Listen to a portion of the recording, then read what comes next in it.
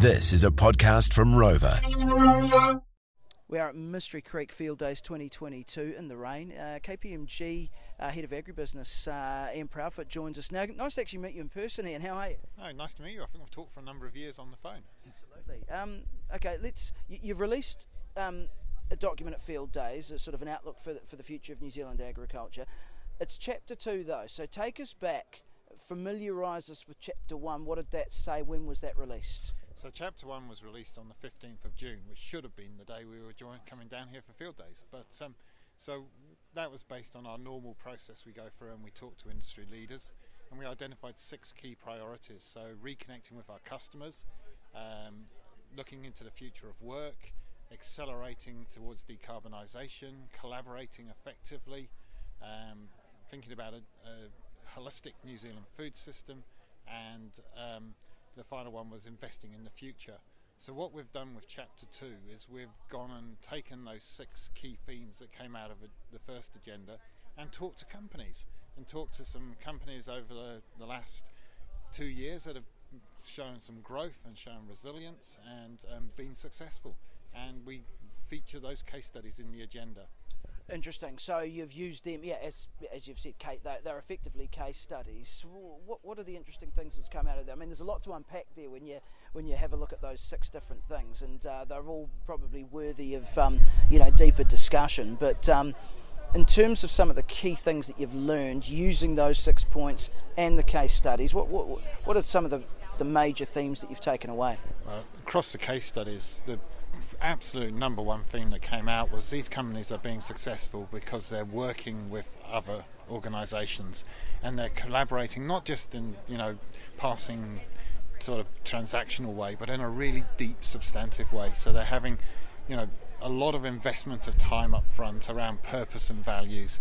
They're being very clear and saying no to organisations that maybe it's not the right time to work with, but more importantly, they're doing the risky things together rather than probably what we've been historically done. When you collaborate, you do something that's low risk and maybe saves you a few cents, but they're trying to work out not how 2 + 2 = 3.9. They're trying to get to 2 + 2 = 10, or even 2 + 2 = 4.1 if that's the 0.1 that accelerates them forward.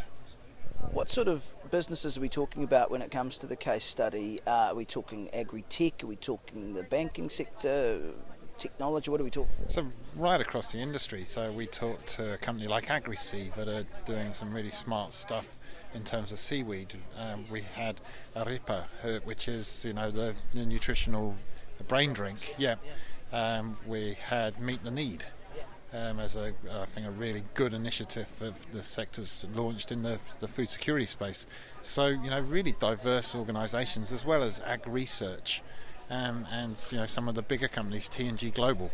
So the beautiful thing was each of the organisations really had a vision of where they are trying to get to in 2035, and are taking actions now to put that in place.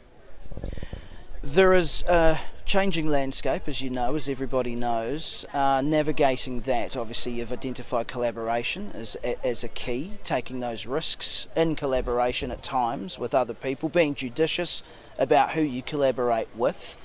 When we look at this, some of that stuff can be quite scary to people, I'm sure you'll appreciate. Yeah, definitely, and I think that's one of the things, like, if you're going to take some risks together, you've got to have alignment on purpose and values, because there's just no point doing it if you haven't. So for me, I think one of the things that comes out is the younger people we talk to are better at this than maybe some of our more senior, mature leaders that were probably the people in the tent when we did the launch. They have learnt it from a school system. If you're going to get grades, you've got to rely on somebody else to do it, because you do everything in projects. We came through a school system where we got grades by passing exams, and that was entirely down to us. So I think we have this generation of leaders coming into the sector which are inherently collaborative, and they're going to take us forward so much faster.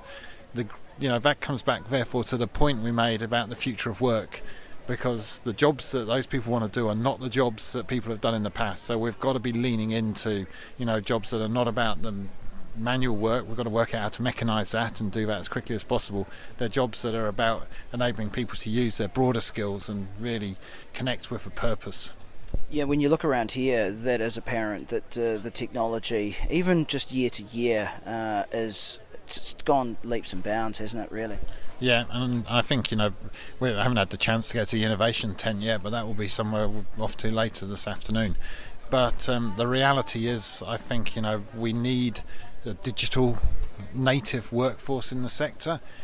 If you think about it, we talk about the need for intergenerational investment. In the past, that was about doing pasture better and doing seeds better and doing genetics better. Actually, intergenerational investment for us into the future is about how we build deeper, long-standing client relationships. It's about how we manage the regulatory environment so we can do things faster, take advantage of our oceans. All those sort of things have got to be, we need different skills and we need people that are passionate to do that work. So I'm excited about the opportunity in front of us. Yeah, do you think that excitement is shared by, let's not say industry, but just sector as a whole? I think we talk about the volatility of the world we live in today, and I was having a conversation with some of our team, and they described it as Ian's writing about the end of the world again. Yeah, and that's kind of what I'm getting at. Yeah. And there is this sort of end of the world narrative in the background at the moment. Society is definitely fragmenting. That's very clear. The economics is looking really hard, and there's a lot of uncertainty around some of the regulation. All those are valid concerns. But for me, I think the key that we've got to get out to people is that actually volatility, change, there's two sides to it. There's risk if you don't respond to it. There's opportunity if you do lean into it.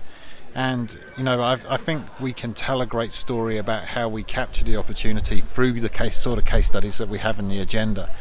But we need to get those stories wider, and we need to get people comfortable that change, while hard, is ultimately in their best interests. And that's a cultural issue as well, so that needs everybody in the industry to be working together on that.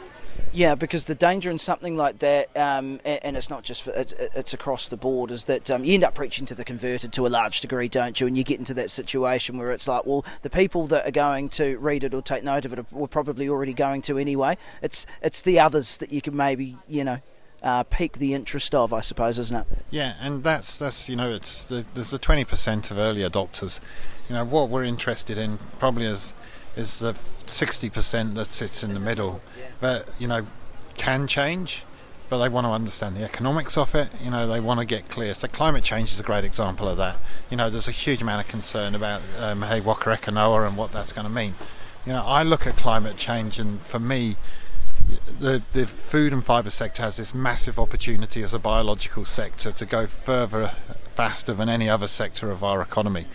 And that means we can not just produce our products and put a zero carbon story on it.